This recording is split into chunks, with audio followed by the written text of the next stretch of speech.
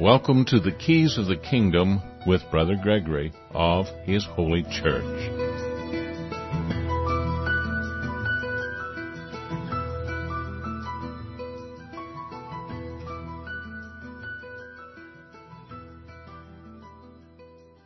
Well, welcome to Keys of the Kingdom. I'm Brother Gregory, and we're going to talk again about the Kingdom of God. And we had some technical difficulties in the show this morning, and which is with another station, and hopefully we'll get that worked out by next week. But I have 3 hours of notes here to get through in just one show, so I actually scheduled 90 minutes. I guess I should have been scheduling this for 90 minutes on a regular basis, but anyway, we'll see if we can get through this. And what we're going to talk about is really the solution to everything, which is the keys of the kingdom. I mean, I hear in the news today about,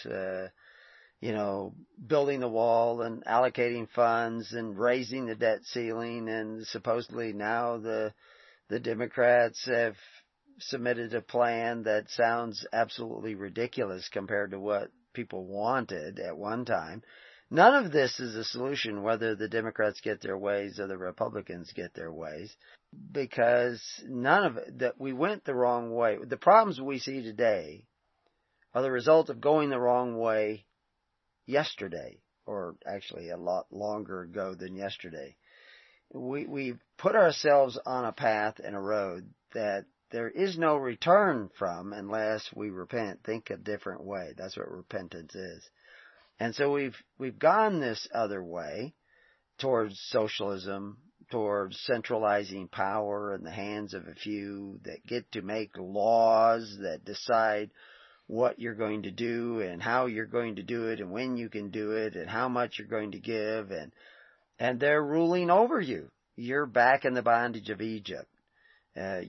You really are completely back in the bondage of Egypt, and it's actually worse for you today than it was back then. But we have cell phones now, we have DVDs, we have cars, we have all these wonderful wonders, and everybody thinks, well, we're making progress. But you're actually going more and more in debt every day, every minute, and you're putting your children more and more in debt. And eventually there'll be a reckoning, and it will be a collapse of the modern-day Roman Empire, the modern-day Babylon the Great, that will be unprecedented in our known history. We've never seen anything like what we're about to face.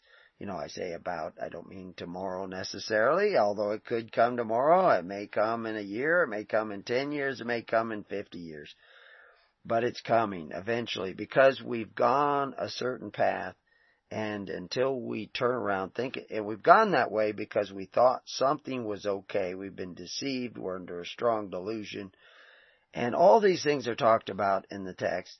And I see people writing about what they say the Bible is saying, and it's just staggering how little they know of history, how little they know of the meaning of words, how little they know of the psychology of mankind, which is really the same problems you face today were being faced by people in the days of the Caesars.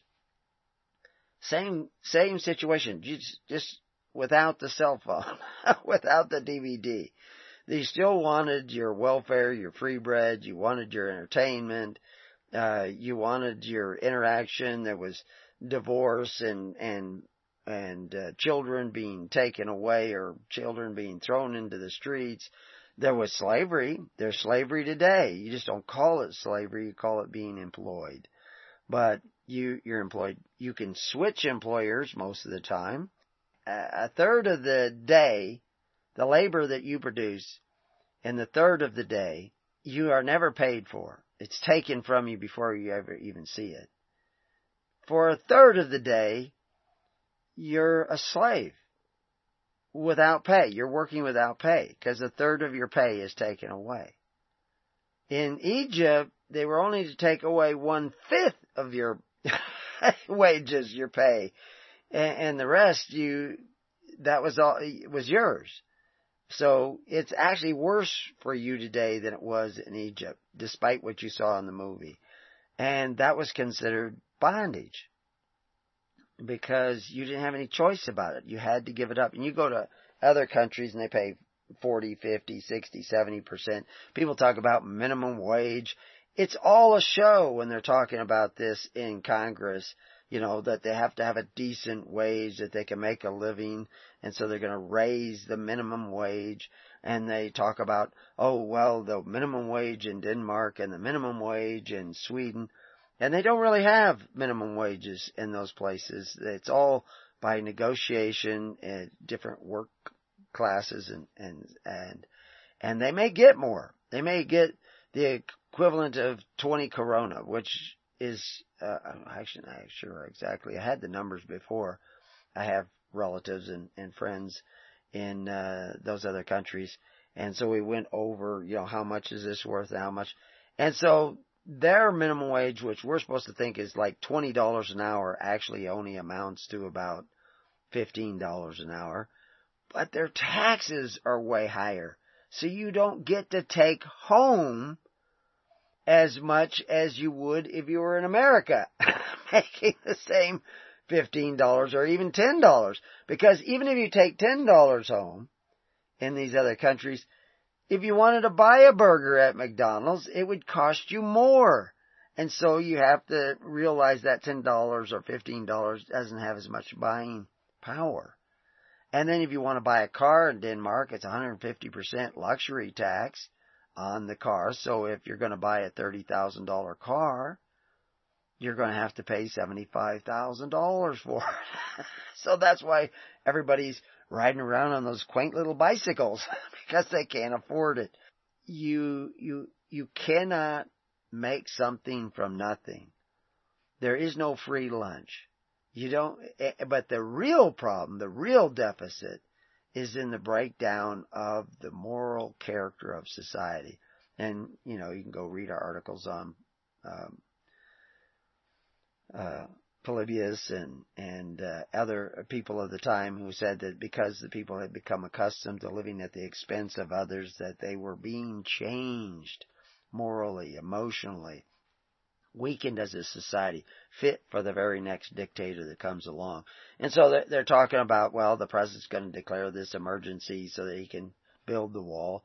And the Democrats came right out and said, well, then when we're in power, we can declare an emergency and confiscate your guns. And of course, it won't be that easy, although I'm sure millions of guns will be turned in. But the reality is that it's moving in a certain direction. They want to disarm you. They want to control you because they want to control. You want to go and vote because you want to control them. And that's the thing you have to change in your thinking.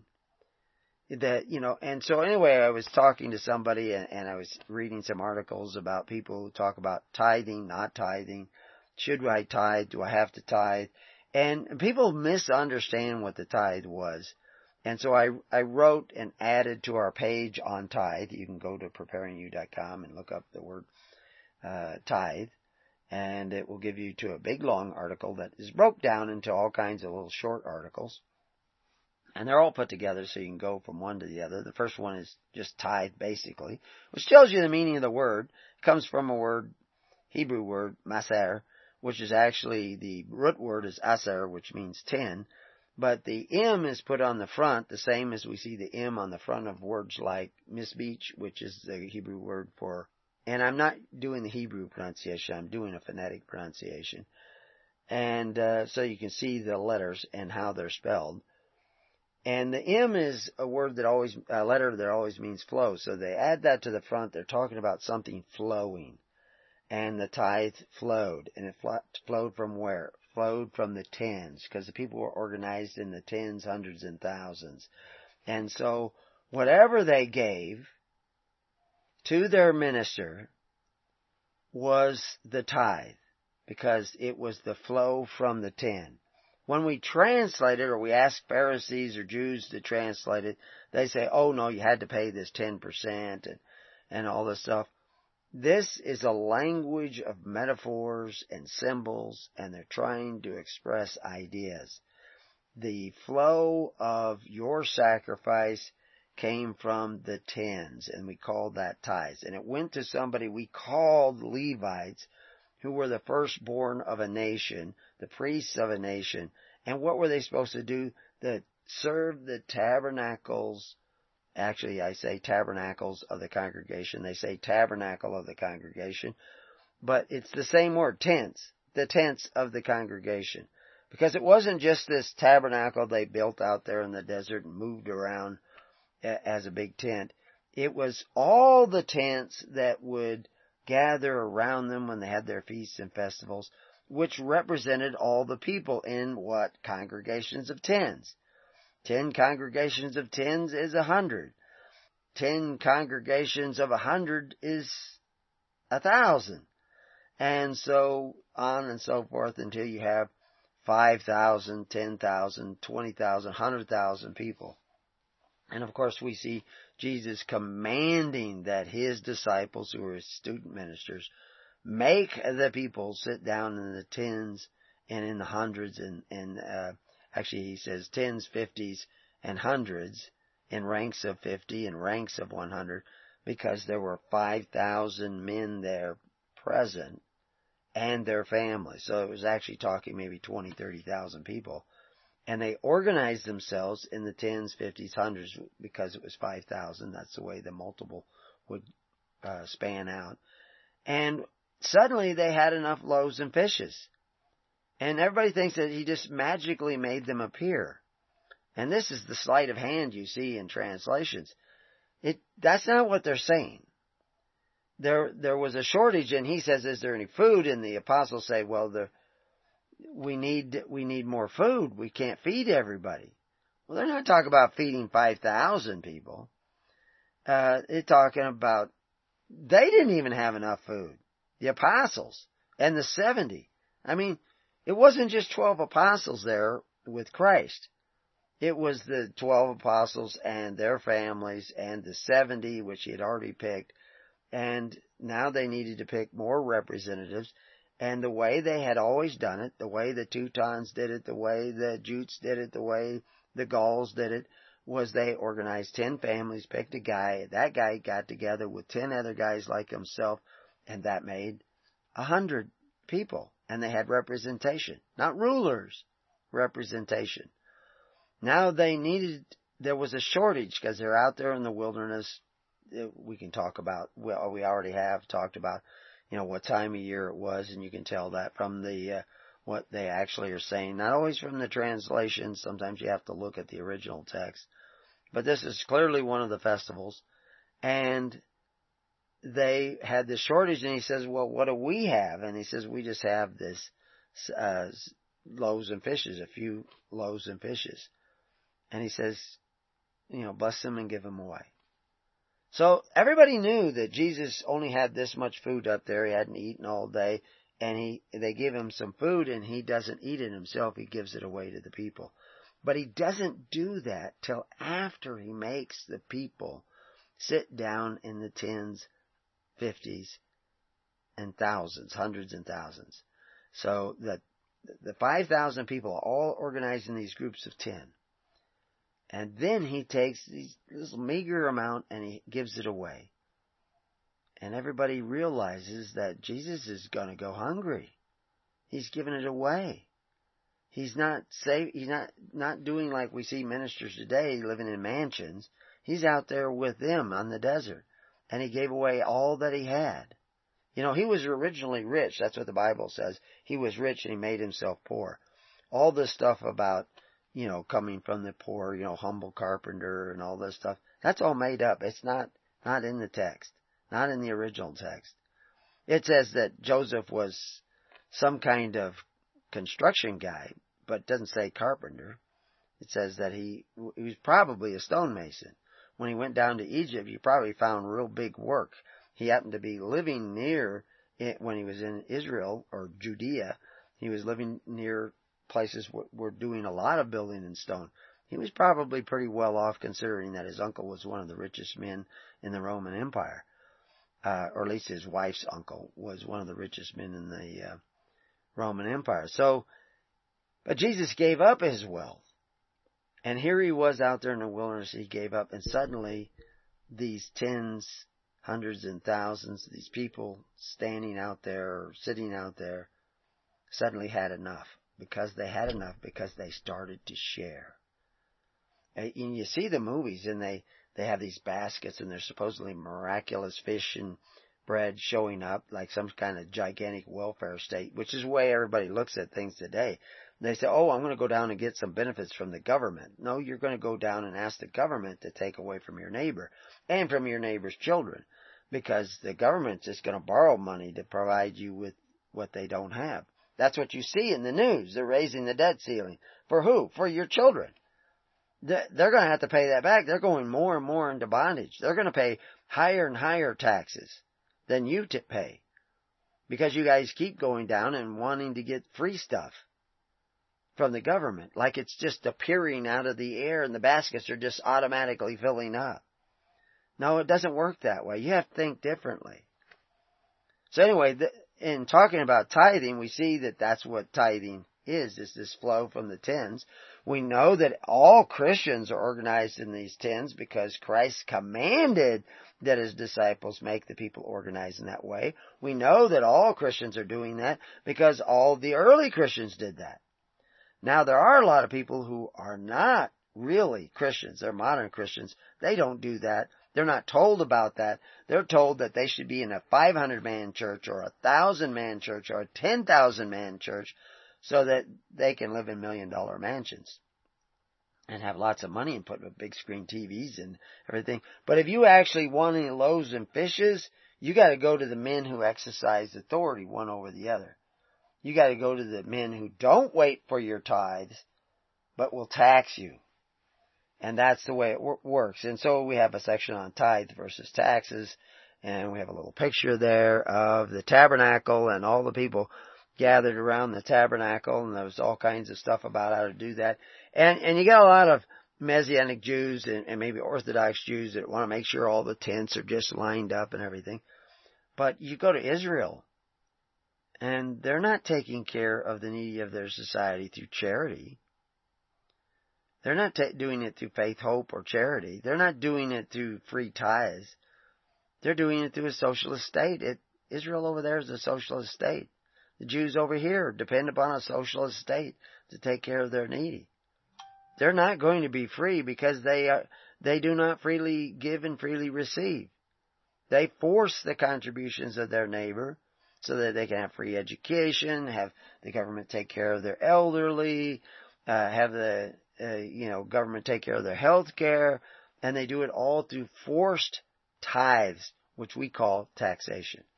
And really, that's what it comes down to. People say, all these guys argue against tithes. Oh, no, tithing isn't in the New Testament. Well, you haven't got a clue what you're talking about. Charity isn't mentioned in the Old Testament. But there was no charity until Jesus came. Before that, there was no charity. There was free will offerings. That's charity. Even the word treasury. We have a section on this page that talks about treasury. Point out that, somebody reading one of our articles once said, oh, this guy's crazy. He thinks the temple at Ephesus was a bank. And, well, you go to our article on it, on Reserve Fund. We have a link there, live link, or the article on Temple of Diana in Ephesus. It was a bank. The bankers will tell you it was a bank. History tells you it was a bank. That's why they found deposits of gold coin underneath it. It moved about half a dozen times or more. It burned down once. Finally, the last place it was built was made a pretty impressive marble and stone. But it had the most secure vault in all the Mediterranean. Yeah, it was a bank. That's why I say it was a bank. Because you haven't heard it before doesn't make what I'm saying ridiculous. It just means you haven't heard it before. So anyway, we have a whole section on that. And we have lots of quotes and lots of footnotes. So you can go and check some of these things out and cross-reference with some of the other articles we have. And even the golden calf was a central fund, a reserve fund, made to bind the people together. And Moses preached against it, not because it was some sort of mystical idolatry, but because it was taking the people back to Egypt. I mean, that's what they said. They wanted to go back to that system of Egypt. And Deuteronomy tells you that you're never to go back there. And if you elect rulers, like kings or presidents or prime ministers, anybody who can exercise authority, you're supposed to write down in your constitution that he can do nothing to take you back to Egypt. Well, what was Egypt? You didn't own your land, you didn't own your livestock, you had a legal title, but you did not have a lawful title to them, so you could be taxed on all your possessions, taxed on your home, taxed on your business. You were even taxed on your labor, 1/5. You were taxed on your labor, and you were called. That was called bondage. Today we call it freedom, because all those things are reality today. And the problem is that we have not. We're falling, but we have not hit the sidewalk yet. But you think that air rushing by you is that you're flying. But you're not. You're falling. So anyway, we have, what treasury? We talk about that, like the word Corban was translated treasury. We talk about the stone upon stone. We talk about the altars of stone. We talk about the korbanos, which was the box for the poor, because that's what the church had to take care of the poor. And we're not just talking about any old poor. We're not talking about the lazy, wife-beating, alcoholic, drug addict poor.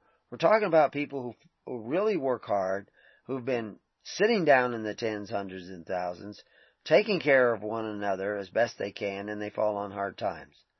And I had conversations with people just this morning looking at people who know history, know how things work, know how the law works, and they can see we're just headed for disaster. I don't usually like to talk about, doomsday kind of stuff, but it's coming. And to some degree it's already here, but it's coming, and it's going to be worse than anything that I could even conjure up. But when it comes, I don't know, but I may not be alive. My children might be still alive. My grandchildren certainly would still be alive.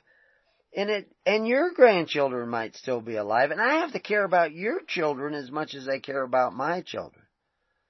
So, I've already lived my 70 years. I don't need to save myself. As a matter of fact, I'm sticking my neck out with some of the things that I'm doing because they're not going to be popular. Certainly not amongst modern Christians who will dislike what I'm doing. So anyway, if you keep reading down the page, you'll get to more and more articles and more, Seeds of Righteousness is another section where and these are all written because people come up with ideas. Well, we don't have to tithe because we don't produce any farming products from the ground, and tithes were only stuff that was produced from the earth, from the ground. Well, guess what? From dust you come, from dust you shall return. Anything you produce is fruit of the earth because you are of the earth, and you're taking the metaphor, looking for some way of opting out. No, you should be tithing. Who's going to take care of the needy if you're not going to do it? And funny, some of the people I know who have said this kind of stuff, they're going to be needy. They're going to be extremely needy. And then they'll be coming and wanting us to provide them with food and shelter. And we may be able to provide a lot of people with food and shelter, but we're not going to be providing people who won't provide for others, who won't cast their bread upon the waters, and who won't sit down in the tens, hundreds, and thousands. I mean, like I said, one of the few things that Christ commanded was that we organize the people in that way. And so anyway, I have another article with a side panel there on dealing with tithing on living altars and explain the altars. We already explained that the altars of stone in the ancient times were actually systems of charity, systems of Eucharist, Thanksgiving, opportunity to give. And the reason, Christ said that you don't just take care of those you love. You have to take care of people you don't even know. This is what casting your bread upon the waters is. you don't just, go out and throw money out the window, hand it to some guy bum on the street corner. I mean, you can do that, certainly, but that's your choice. But that's not very efficient, not very practical. You have to get in a network that has the same kind of values. That's one of the big things that we see in the world today. All the legislation coming about, the media is trying to destroy our values and our system of values. And they haven't been able to do it completely. They've done a pretty good job of it. But now they want to bring in foreigners by the hundreds of thousands, even millions, that don't have the same values that we used to have in America. I can't even tell you what American values are because most people won't realize it. America used to take care of all the poor and needy of its society through charity. It wasn't the government. In 1800s, the government wasn't doing it. People weren't dying everywhere. The poor weren't dying everywhere. I mean, not like you saw in London and other places like that. They were actually taking care of one another and becoming more and more successful. So anyway, I also have a section that looks at different quotes and versions of different things. But the one I want to talk about today, and we'll get started on it, good thing I scheduled an hour and a half, is curses and consequences, which is way down at the bottom. And we're going to be talking about tithing. And I could have picked a number of different articles that I would use to bounce off this. I picked one by Jared Bryan, because he said he was a logical guy. He likes to reason these things out. The problem is that he's not playing with a full deck. He doesn't know the history of the kingdom of God, what the church was doing, what ancient Israel was doing.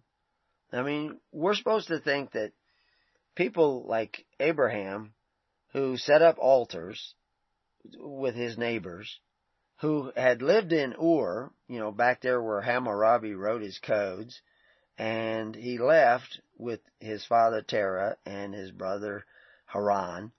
Actually, his brother Nahor, Haran had died probably because of some of the codification of laws, because you could, if you helped a slave escape, that was a death penalty. There was a lot of death penalties mixed into his laws. But these are the handwritten ordinances of Hammurabi and men like Nimrod. And and you fell under the authority of these ordinances because you ate at the table of Nimrod and other leaders like Nimrod. And what should have been for your welfare was a snare. That's what David says. And Paul quotes David making a reference to that. Because that's what Plutarch said. The greatest destroyers of liberty are the givers of gifts, gratuities, and benefits. And like Polybius says, once you become accustomed to obtaining those benefits at the expense of others, then you're weakened to the point that you are fit for the first tyrant that comes along. And you also become a violent, angry, selfish individual, a zombie who's willing to take a bite out of one another in order to fill his own hunger. So that's why Proverbs says, if you sit and eat with a ruler and you be a man of appetite, put a knife to your throat because he serves you deceitful meats. And usually they do this through some sort of socialist scheme where everybody has to pay in and then they make sure they rightly divide the bread from house to house, except they won't rightly divide the bread from house to house because it's a forced offering. You've lost your power. You have a vote, but you're not going to... look at the criminals that have been in different governments for years and years, and nobody can seem to vote them out of office. So now they think their salvation is term limits. That's not going to solve the problem. The only thing that's going to solve the problem is you start thinking differently, and start acting differently, and start doing differently, or you're not going to find the keys to the kingdom. Because you know what the keys to the kingdom are? Remember that? He says, I give unto you the keys to the kingdom. The next line tells you, what you bind on earth is bound in heaven. What you loose on earth is loose in heaven. So you've bound yourself to the unrighteous mammon. Mammon means entrusted wealth. That's what's in your treasury. That's your mammon. It's unrighteous mammon because you filled your treasury with forced offerings, with what Samuel calls foolish offerings. Yeah, because Saul forced a sacrifice. That was the first taxes in Israel. And of course, God said they would end up doing this, because if you want to have a king, that's what he's going to do. He's going to take and take and take and take. And of course, that's what happens. But you also gave him the power to borrow money against your future and against the future of your children. So he's now, every time they raise the debt ceiling, you're taking from your children. You're even taking from the unborn children.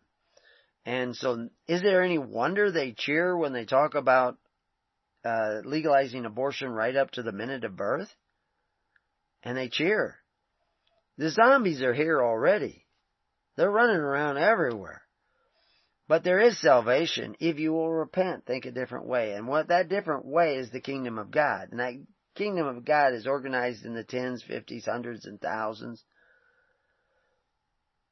where people gather together with the intent and hope of living by faith, hope, and charity rather than force, fear, and violence.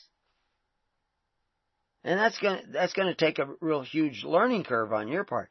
One of the things that you're going to have to do is stay together.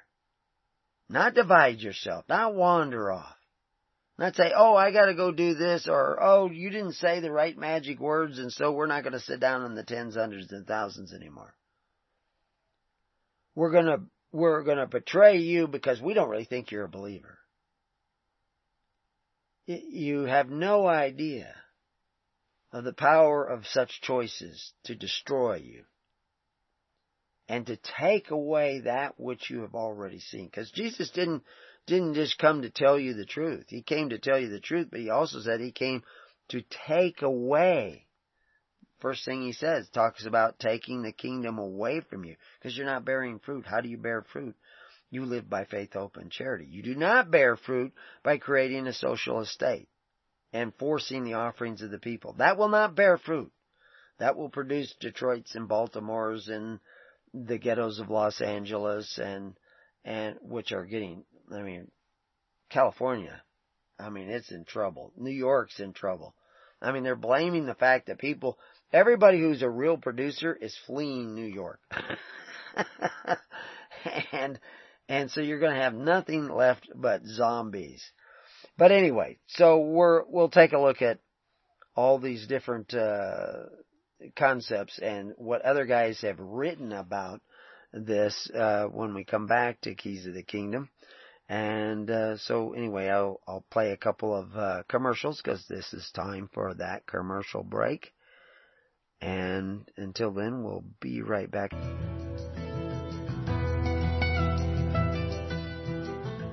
So welcome back to Keys of the Kingdom. So let's get right into it. Tithing.com website written by Jared Bryan.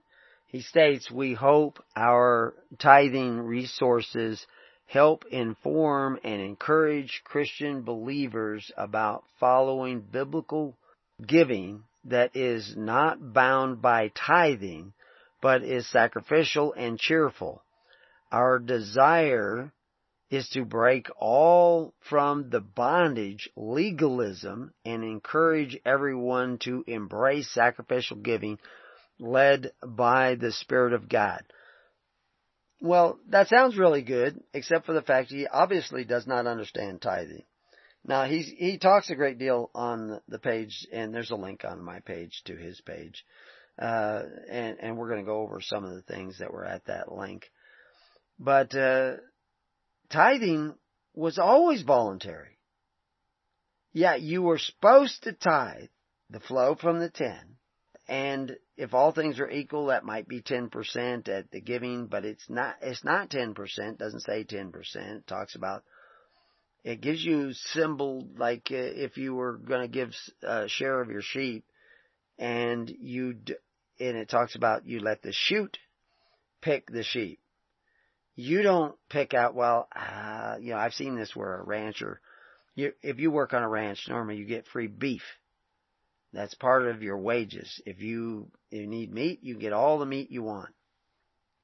And so I know a guy who was working for a rancher for a ridiculously low amount of money, and it was a fairly well-off rancher, although he ended up going bankrupt, no doubt.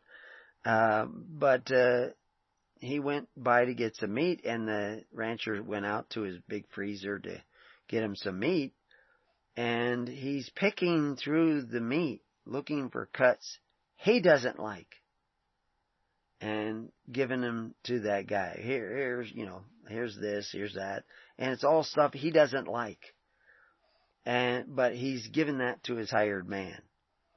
And that's why they have all the stuff in about tithing, about shoot and everything, is that don't be selfish with your giving. Give as good as you get. Freely give, freely receive, freely give.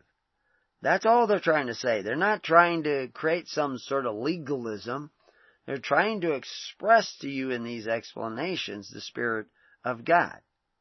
It's kind of like if you have a balcony or a rooftop where people can go up and sit on the rooftop, and they say you should put a railing around there. Why? Because it could be dangerous without that railing. It should be a stout railing so it doesn't just fall off the first time somebody leans on it. They're not making building codes. They're telling you that you need to act responsibly, thinking about other people. If you dig a pit, or if you have a bull that pushes, that you need to be responsible, thinking about the other guy. And that's what the tithing was. Do you imagine that Abraham, building these altars, like we started talking about in the first part of the show, were building these altars just to kill sheep and set them on fire? And because he built these altars, when an army came through conquering one city-state after another, and I put up more information about, that army and how it all works and everything. And these guys drop everything they're doing and go off to fight this army with Abraham. Even though they're probably in the clear, they're probably not in danger because they're wanderers out there. They're not in a big city-state where they might be gold and silver to steal. But they get together with Abraham and go to fight this army because they kill and burn up sheep together. That's where their loyalty came from. I can pretty much guarantee that that's not how it works. That's not the way people's minds. When you live out in the wilderness and you're eking out a living, raising sheep or livestock, and life is hard, and somebody said, God will be really happy with you if you pile up these rocks and put dead sheep on it and set them on fire. If you're that dumb, if you're that stupid to think that, you're probably not going to make it in the wilderness anyway. That's not what he was doing. He was setting up a system of social welfare where the power of that system was in the hands of every man. They picked stones, living stones. That's what their words actually mean. And they gave them their offering, their tithe, whatever you want to call it, their free will offering. And they took care of the needy. They saw to the needs of the needy of society. And they circulated, because that's the hard thing. How do you know this guy says he needs help? This guy over here says he needs help. This guy says he needs lots and lots of help and he's really in a desperate state and everything. Who do you believe? Who really has the greatest need? Because you only got so much. Guys got a sign there. We've talked about this. These guys go out and sit on the corner. They actually purchase those corners with a share of what they get. They have shifts. They're looking at, it's my shift in 15 minutes, and then I take over the corner. And that other guy goes over and drinks beer with the guys at the parked out there in the Walmart parking lot. They're playing you. I've gone up and questioned these guys and asked where they live and where they stay, and there's some guy who's giving them all an address so that they can all collect a check, and then he gets a portion of it. That's why, they just interviewed a guy who was a Mexican guy, and 23 children and adults living at his house, according to the IRS. But it's only him and his wife and one child. they were claiming on their income tax dozens and dozens of dependents. They estimate this goes on all over the United States. It's over $4 billion a year is refunded to people for imaginary children still back in Mexico. But they get to deduct them. And it says nephew, nephew, nephew, nephew on their income tax form. And they said, we have no way of checking it because they're not here. You know, from what I remember, that you had to have a Social Security number in order to deduct somebody. But I guess if you're an illegal alien, you get to deduct anybody just by putting down the word that they're your nephew. And the IRS knows that these people are cheating, but they have no way of checking it. It's a total sham. It's a total sham. Your taxes, you're bankrupt. You're going every year you vote to go more and more into debt and put your children more and more into debt. All because you thought this is the way to go. No, the kingdom of God is the way to go. And the kingdom of God is organized in the tens, hundreds, and thousands. You don't give anything except what you freely give. And you give to the one that you think is doing the best job, the most work, and the most diligent in trying to establish that network of tens, hundreds, and thousands to take care of the needy of society. Because there's going to be a lot more needy someday. And you're either going to feed the zombies or you're going to take care of one another. You know, all these zombie movies and zombie programs, and I guess Resident Evil that's actually a zombie show too. I didn't realize that until just recently. That whole series, it's all about zombies. That's because that's really what we're dealing with now. Mindless. I mean, that's why if you go to we actually have a page on zombies, and on it we have a clip from Bob Hope movie back in 1948, I think it was, or 50s, early 50s. And the guy is describing what a zombie is, that he walks around with dazed eyes and soulless, not caring who he hurts, wherever he goes. And Bob Hope says, "Oh, you mean like a Democrat?" And so, I mean, it's been around for years. It's just ridiculous. But anyway, let's talk about the solution was this sitting down in the tens, hundreds, and thousands. But this guy, his Social Security, his parents' Social Security is paid for by men who call themselves benefactors but exercise authority and borrow against the future in a one-purse system of socialism. And he's talking about, oh, we don't need tithing. That's because you got taxes. That's because you have to pay tribute. The slothful shall be under tribute. You're under tribute because you're slothful in the ways of God. I don't care whether you call it tithing or you call it charity. That's how Israel was operating. That's how the early Christians were operating. That's not how Rome operated. Rome offered free bread, borrowed money sometimes to get it, pilfered coffers, pilfered other people to get the money to provide that free bread.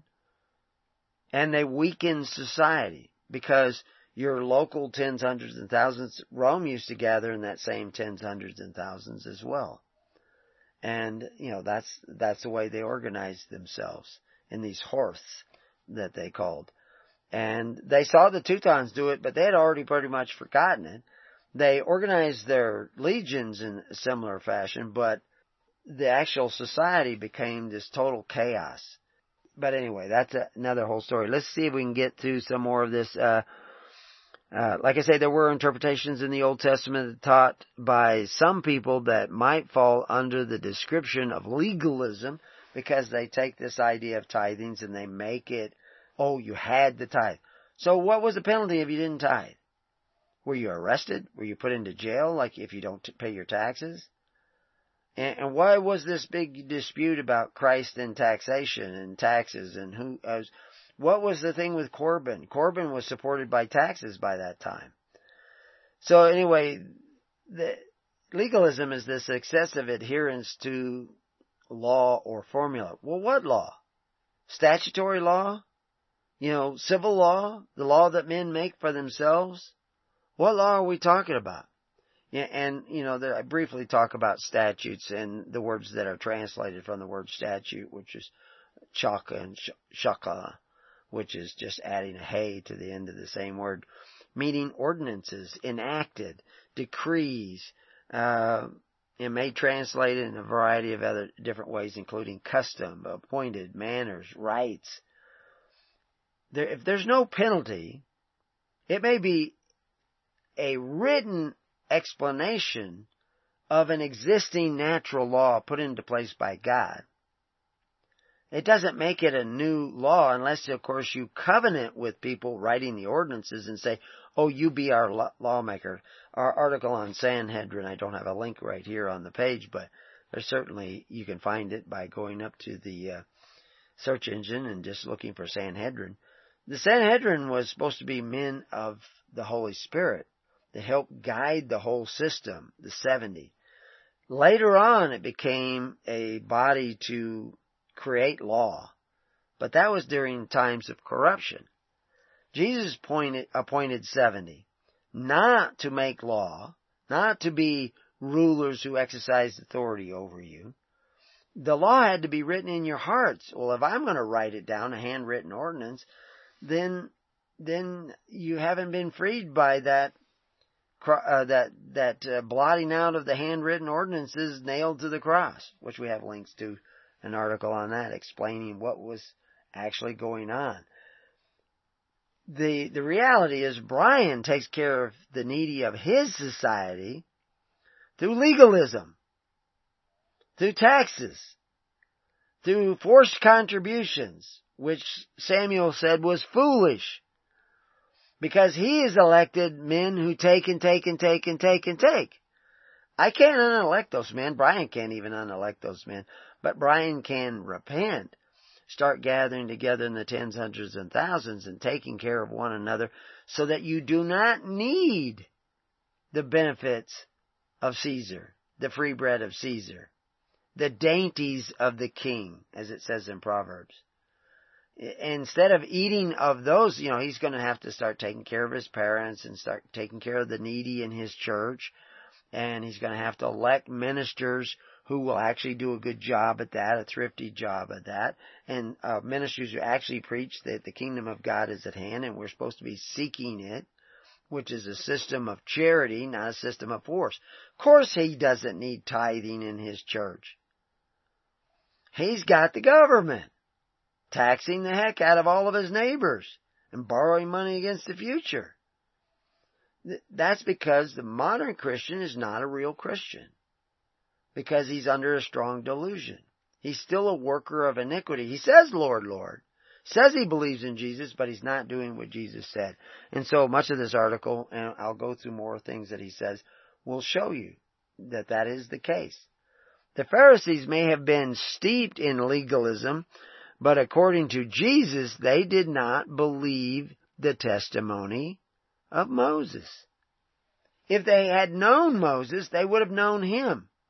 And what I'm saying today, if you know Moses and what Moses was setting up, you should know Jesus. But the modern Christian doesn't even know Jesus. They think that Jesus' kingdom of God was not for the living. It's for you when you die and you go to heaven. But the kingdom of God was for the living. That's what he says. And the early church could have gone and got the free bread of Rome, but they didn't. And that's what, we have links on the Christian conflict. They did not sign up for the welfare system of Rome. And eventually Rome outlawed private religion. Religion, again, just the definition of religion. Does Brian know the definition of religion? Do you know the definition of religion? Religion used to be defined as the pious performance of your duty to God and your fellow man, which is directly connected to what we see James calling pure religion. Pure religion is how you provide for the needy of your society, the widows and orphans of your society, how you take care of them, how you visit them and help them out, unspotted by the world. Unspotted by the planet? No, unspotted by the constitutional order and system of government. That's the word they use there. That's what it means. They're not using the free bread of Rome. They have their own Eucharist, their own Thanksgiving. That's why the apostles are rightly dividing the bread from house to house in a daily ministration. Does Brian, where's his daily ministration?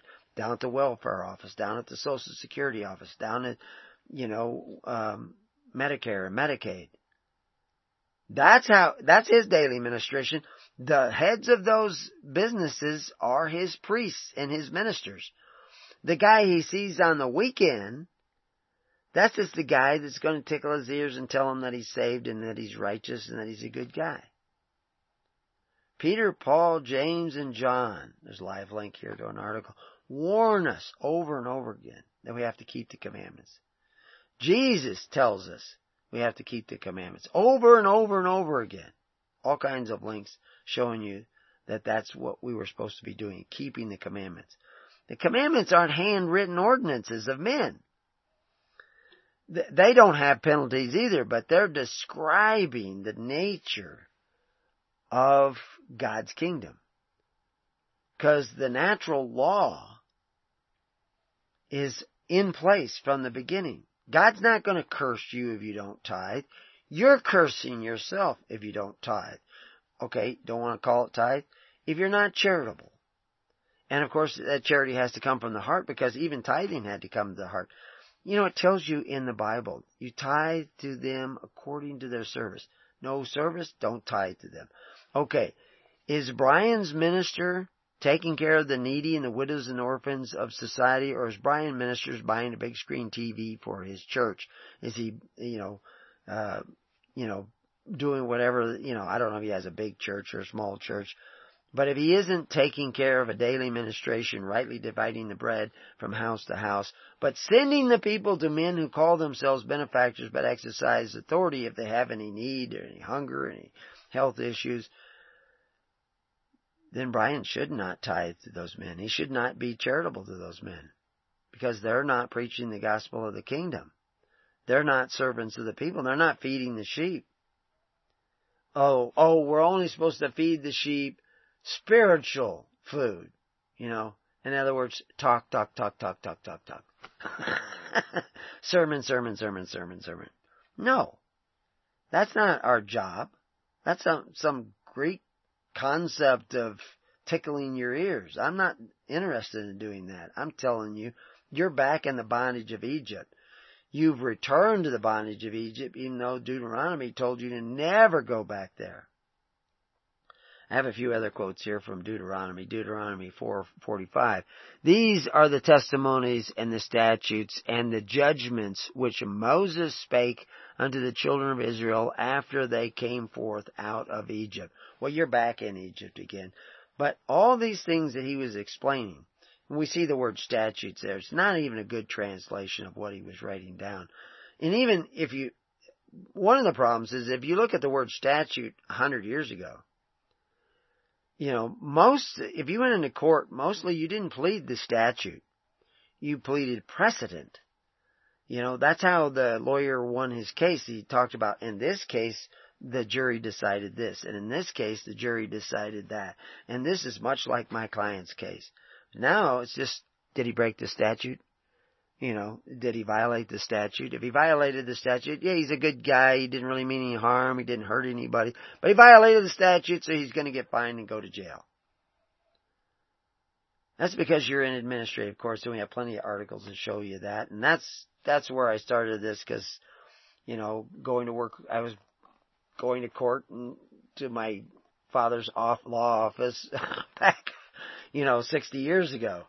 And so I understand how the law works, how it's changed, how we went from common law courts to administrative courts to civil courts, and how we're not a free people anymore. All these things you had to have for people who have lost the freedom that God intended you to have. But you want to say, oh no, the United States is, and the Constitution is a God-inspired government, had to write a whole book to show people that the Constitution was extremely flawed. You know how I showed that? I quoted the men who were there, warning you that this document was written as if good men will take office. When the bad men take office, they will steal your rights to ambuscade. And so they have. So anyway, Deuteronomy 5:1 says, And Moses called all Israel and said unto them, Hear, O Israel, the statutes and judgments which I speak in your ears this day, that ye may learn them and keep and do them.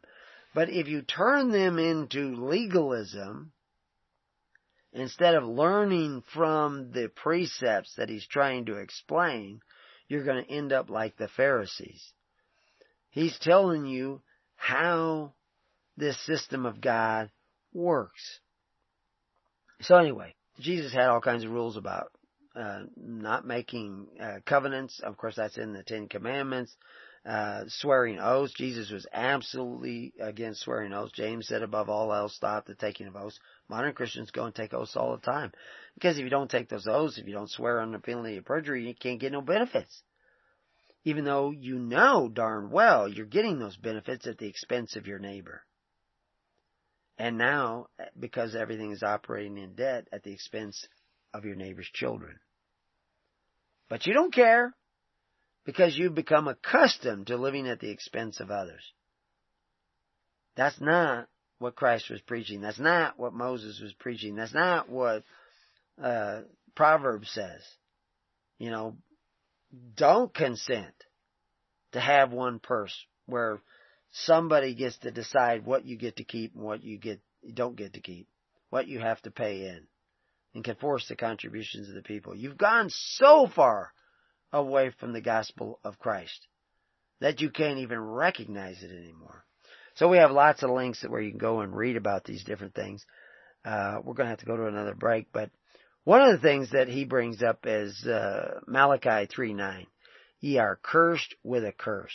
And this is really where we get into it, is these two words, cursed and curse, are actually two different words that, or at least somewhat different words. You have to understand root words. And we talk about it a lot, so those of you who study regularly are probably starting to get this. But this is way down in the 63rd footnote. There may be more footnotes before we're done here. So you can look up a lot of this stuff. And I show you in the footnotes a little bit how these words take on their meaning, because Hebrew is this unique language where the letters actually have the meaning. And when you bring the letters together, it's telling you the meaning of the word. And so this meaning of the word, Aleph, Resh, Resh, which is the letters, basic letters, the root letters. Aleph is this paradox between God and man. You're made in the image of God, so as you do things, it's automatic. Other things are going to come about because that's the way you're created. You know, though the buttons in you were established by God. So it isn't that God is cursing you, you are cursing yourself because it's already preordained. This is where people got this preordained thing. It's preordained that if you go this way, this will happen. If you go that way, this will happen. You still have a choice which way you go. That's about the only choice you have. Once you choose to go down the road of socialism, to elect men who call themselves benefactors, but only exercise authority one over the other, that's how they can give you benefits. That's how they can give you your free bread, your welfare. It's the welfare that will become a snare that David talks about. The king who serves the deceitful dainties that Proverbs talks about. Once you decide to go down that way, you are cursed. I don't care who you vote or elect in. Well, you've already gone down that way. Now, if you want to get the blessing, you have to repent. You have to think a different way. You have to turn around and go the other way. So what that other way looks like is people sitting down in the tens, hundreds, and thousands with the love of Christ in their heart, starting to take care of one another through faith, hope, and charity. Whether you call that charity tithe or you call it free will offering, it doesn't really make any difference. That's where you're going. And that will begin to change. God will actually run out and meet you as you return to His ways. And you will need God to run out and meet you, because you'll never make it back on your own. You've gone so far away from the ways of the kingdom of God. Remember, the key to the kingdom of God is what you bind on earth is bound in heaven. You are snared by those bonds. You cannot free yourself.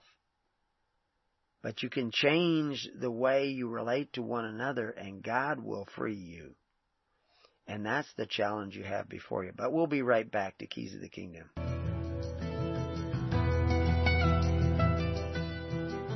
Well, welcome back to Keys of the Kingdom. So, Aleph Resh Resh. What is that word?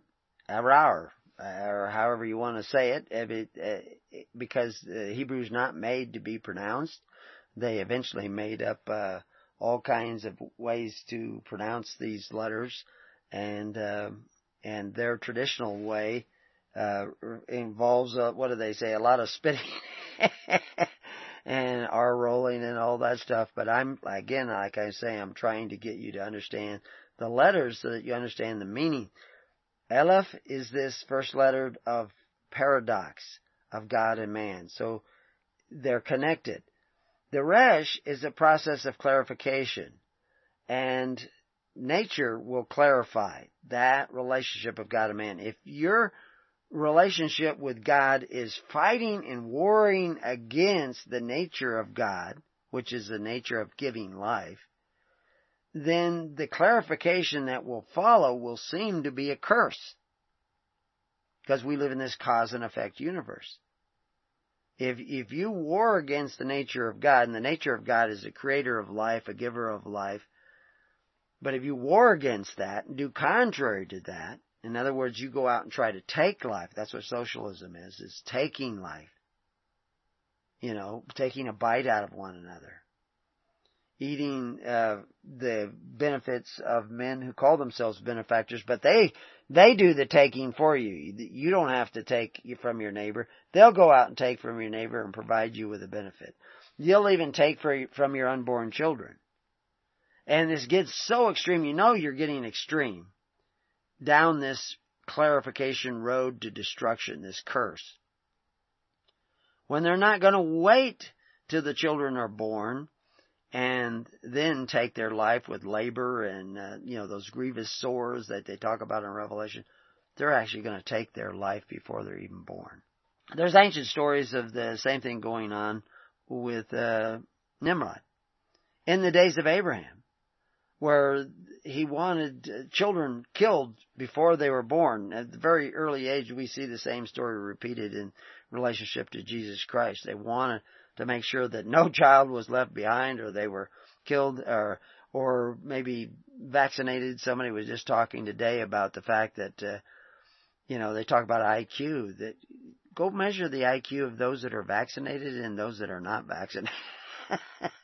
That would be an interesting study to see what is the result, because we know thousands and thousands of kids are injured by vaccines, and the visible injuries that you can actually measure.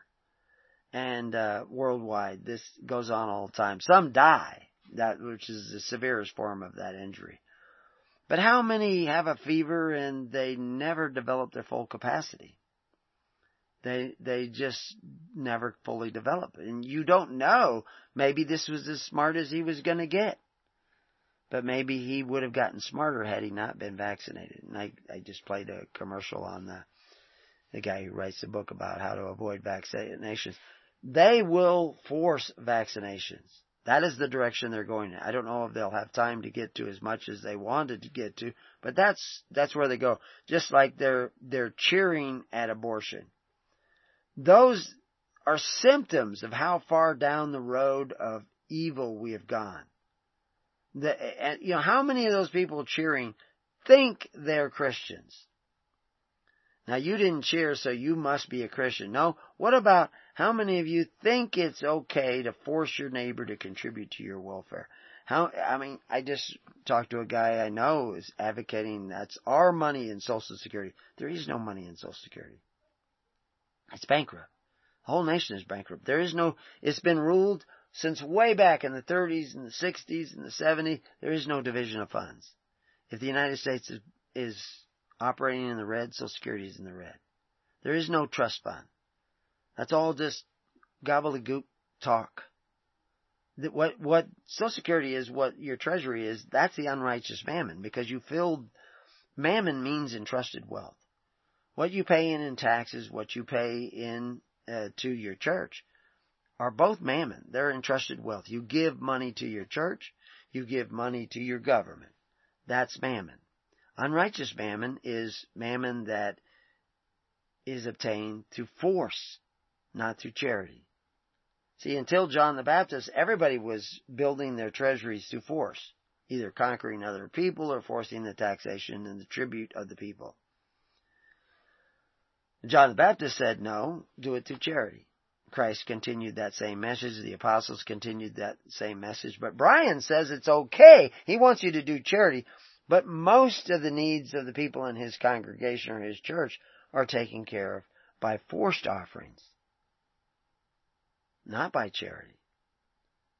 Now, he may be a good guy, but he is missing pieces of the puzzle. He's not playing with a full deck. He's not going to get the right answer. So logic that away. Why in the world were Christians persecuted because they wouldn't sign up for the state religion, which was the state welfare system? Remember, the Bible only talks about religion 5 times, the word religion 5 times, 4 times in a bad sense. So there's a lot of bad religion going around, very little good religion. And good religion is how you take care of the needy of your society, because that's the fulfillment of your duty to God and your fellow man. Most of the duty to God, to his fellow man, is taken care of by men who exercise authority, and Jesus said it was not to be that way with us. Flat out, that's the rules. I didn't change them. Modern Christians changed them. So what's the other word that we see? Because there's 2 words there, I said, that are curse and curse, and the other one is simply erah, with a mem in front of it, and a hey on the end. So, that's, mem again is the flow. If you go this way, the curse will come. It will flow. It will come. You've gone down this path, it will come. It isn't God says, oh, I'm going to curse you now. It's built in to the system. Is it built in because God's mean? A wrathful God, like we're supposed to believe the Old Testament is a wrathful God. We don't understand these words wrath in the Hebrew and everything. Look, you feel pain. You step on a tack, you feel pain. What happens when you feel that pain, when that tack is going up into your foot? You take your foot off the tack. The pain was a message. You're stepping on something really, really sharp. When you smell something that is, poison and stinking, and you say, well, I'm not going there. Where you smell smoke, there's danger. You can go put out the fire. So these curses are not to be mean. They're to awaken you to the fact that you're going the wrong way. So, again, whether you're going to call it tithing, or whether you're going to call it charity or fervent charity, it's the same thing. So in actuality, the curse is a blessing, because it may awaken you to the fact that you're on the wrong path. And it's just the end result. And God didn't do it to you, you did it to yourself. God put the law there in place. And He's not changing that. That's there for a reason, to bring you back to life, to bring you back to the ways of life, to bring you back to God. And so that Aleph Resh Resh is the clarification. And that clarification will flow automatically. So that's what they're really, so what we live in this cause and effect universe. That once you set these things into motion, once you went down this road of socialism, so what you want to do is go back to community, to depending upon one another for the needs through charity. And I can tell you that it will make people work harder and be more industrious, and they will learn more about you.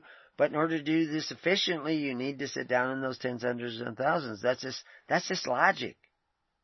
Right, Brian? That's just logic.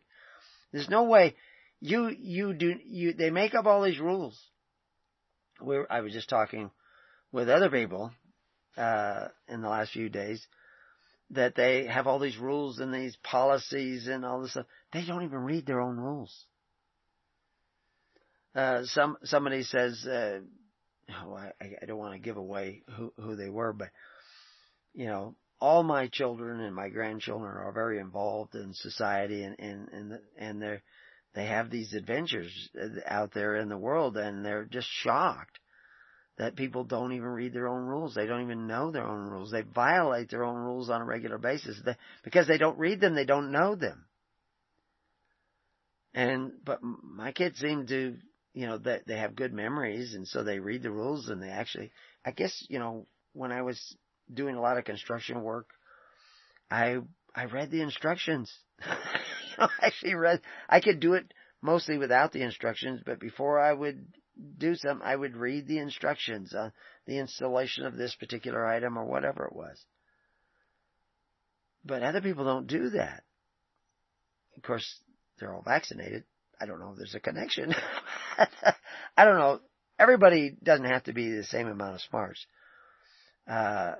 same amount of IQ or same amount of intelligence, because really the value of a person is not his IQ. It's his honesty, his morality, his loyalty to what is right. Because that's what it says. Seek the kingdom of God and the righteousness of God. And it is simply not righteous to force your neighbor to contribute to your welfare or anybody else's welfare.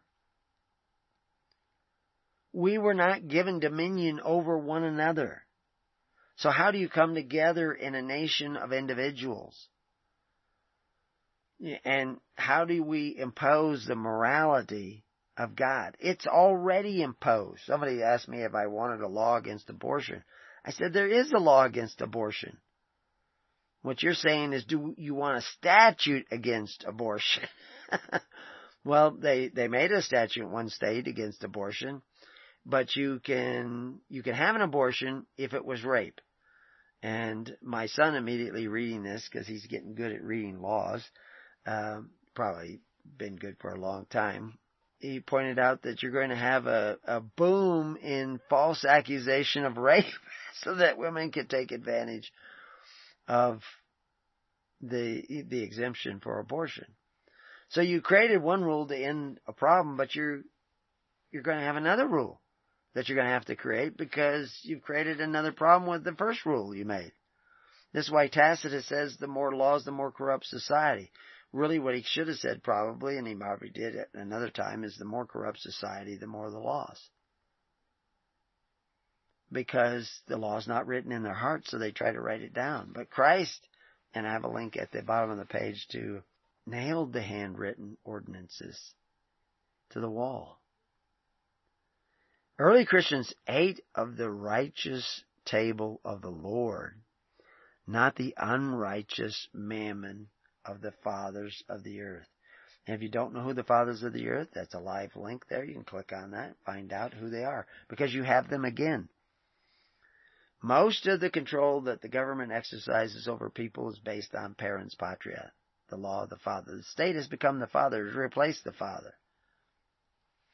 So anyway, I point out here, I quote 5 different, what Brian says is 5 reasons why you are cursed for tithing. And he's making this up. You're not cursed for tithing. The law was a curse, but what was the law? This was the legalism. You have to remember that the Corban of the Pharisees, most people don't understand what that was. That's why we had to write a whole article on that. I've got a whole booklet on it. I'm incorporating more of that into another book.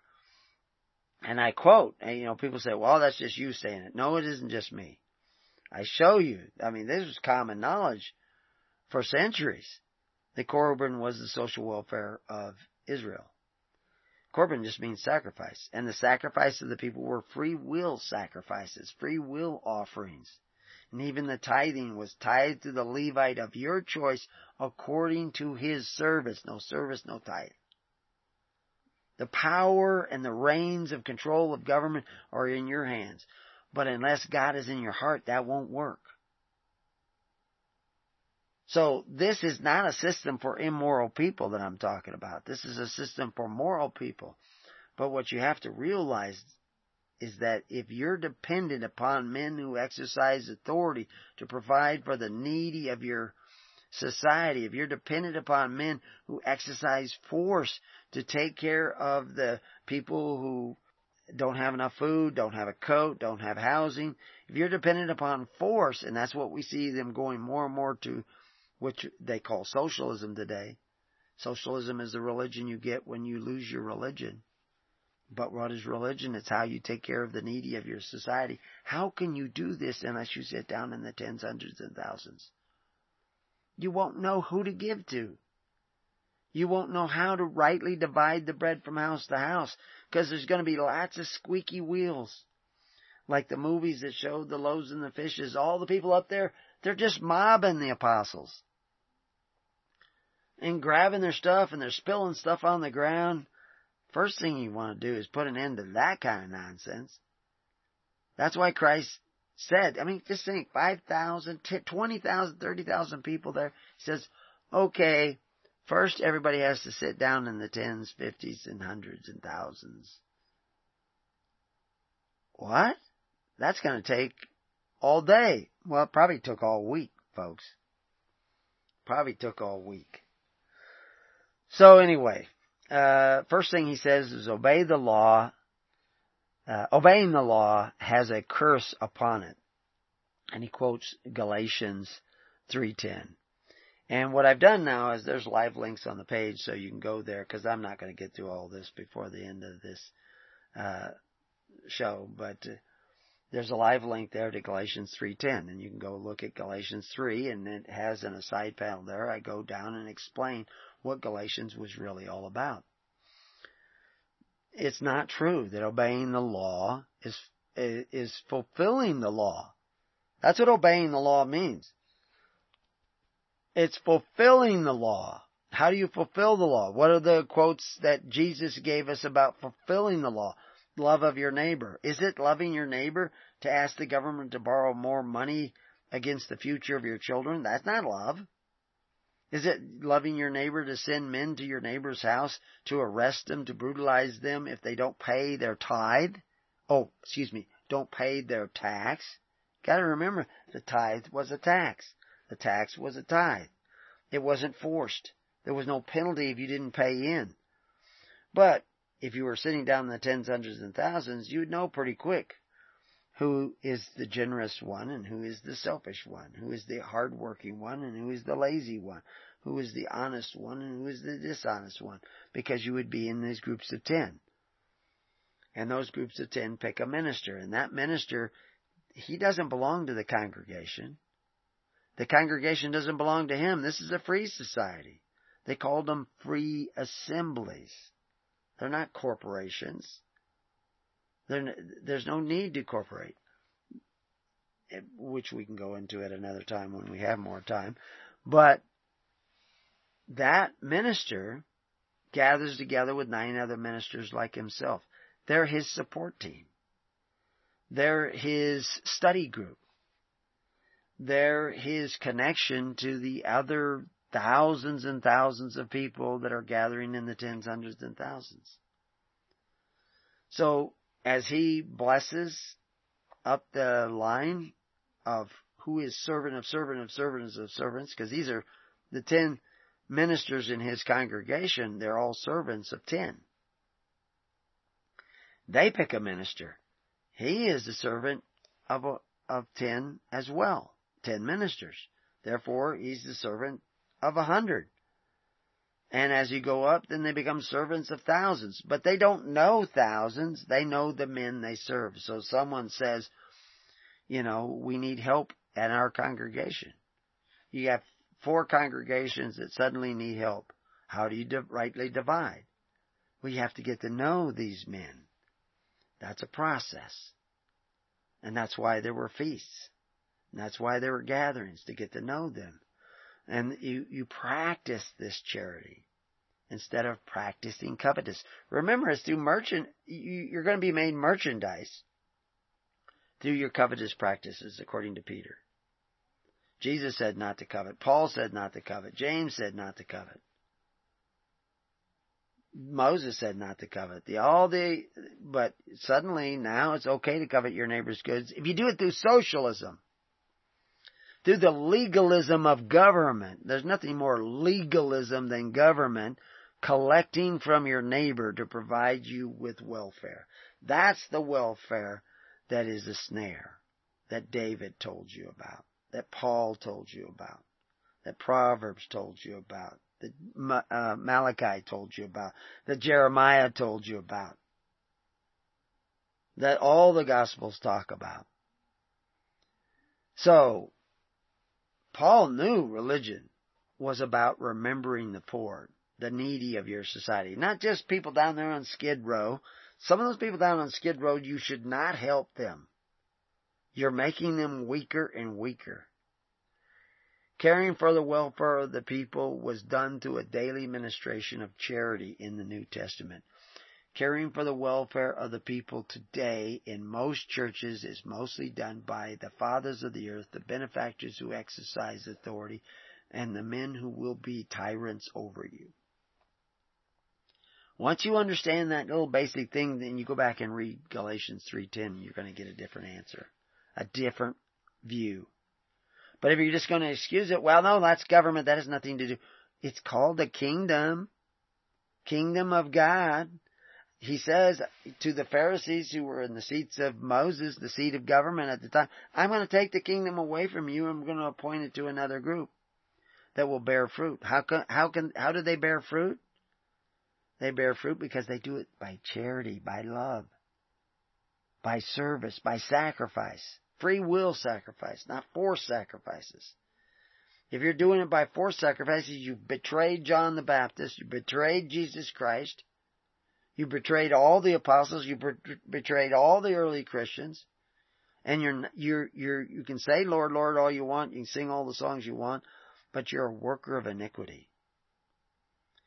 In the second line, he says, you are fallen from grace, Galatians 5:4-6, and I've added more to that page so that you can understand. We fall from grace when we sell our liberty, our God-given endowed rights of liberty, the right to choose, for free bread, for the benefits and the wages of unrighteousness. All those are live links. You can go to articles that explain what is the wages of unrighteousness. It's the benefits that come to you from the unrighteous mammon. Those benefits are unrighteous. They're wages. I mean, you look at the word wages, and we study, we look into that when we look into that, when you go to that live link. But these were all offered, the wages of unrighteousness were offered by Cain, Nimrod, Pharaoh, Herod, Caesar. And anyway, there's 4 or 5 more, and then I go into the blessings, but you get the drift. And we'll put this up so that you can see it and hear this audio. But until then, I'm going to have to say peace on your house, and may God be with you. God bless.